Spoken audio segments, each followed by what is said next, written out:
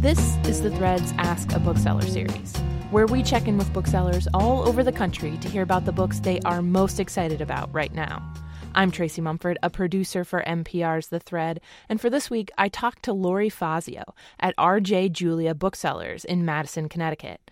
Lori recommends the novel 100 Small Lessons by Ashley Hay. It's a little bit of a family drama. You know, the way I described it was, you know how we always hear, like, if these walls could talk?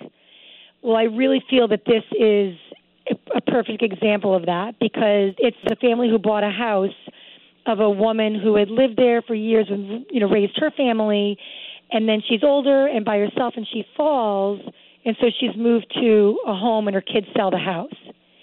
And so there's this haunting, and I don't mean haunting as far as like a ghost story, but this haunting overtone, I guess, that the new mom has this connection to the previous owner, and they realize there's this connection, but they don't know who it's to, and their paths start crossing in very small ways, and you're like hoping that they're going to bump into each other. You're hoping that they're going to realize that you're meant to talk to each other. It's just beautiful.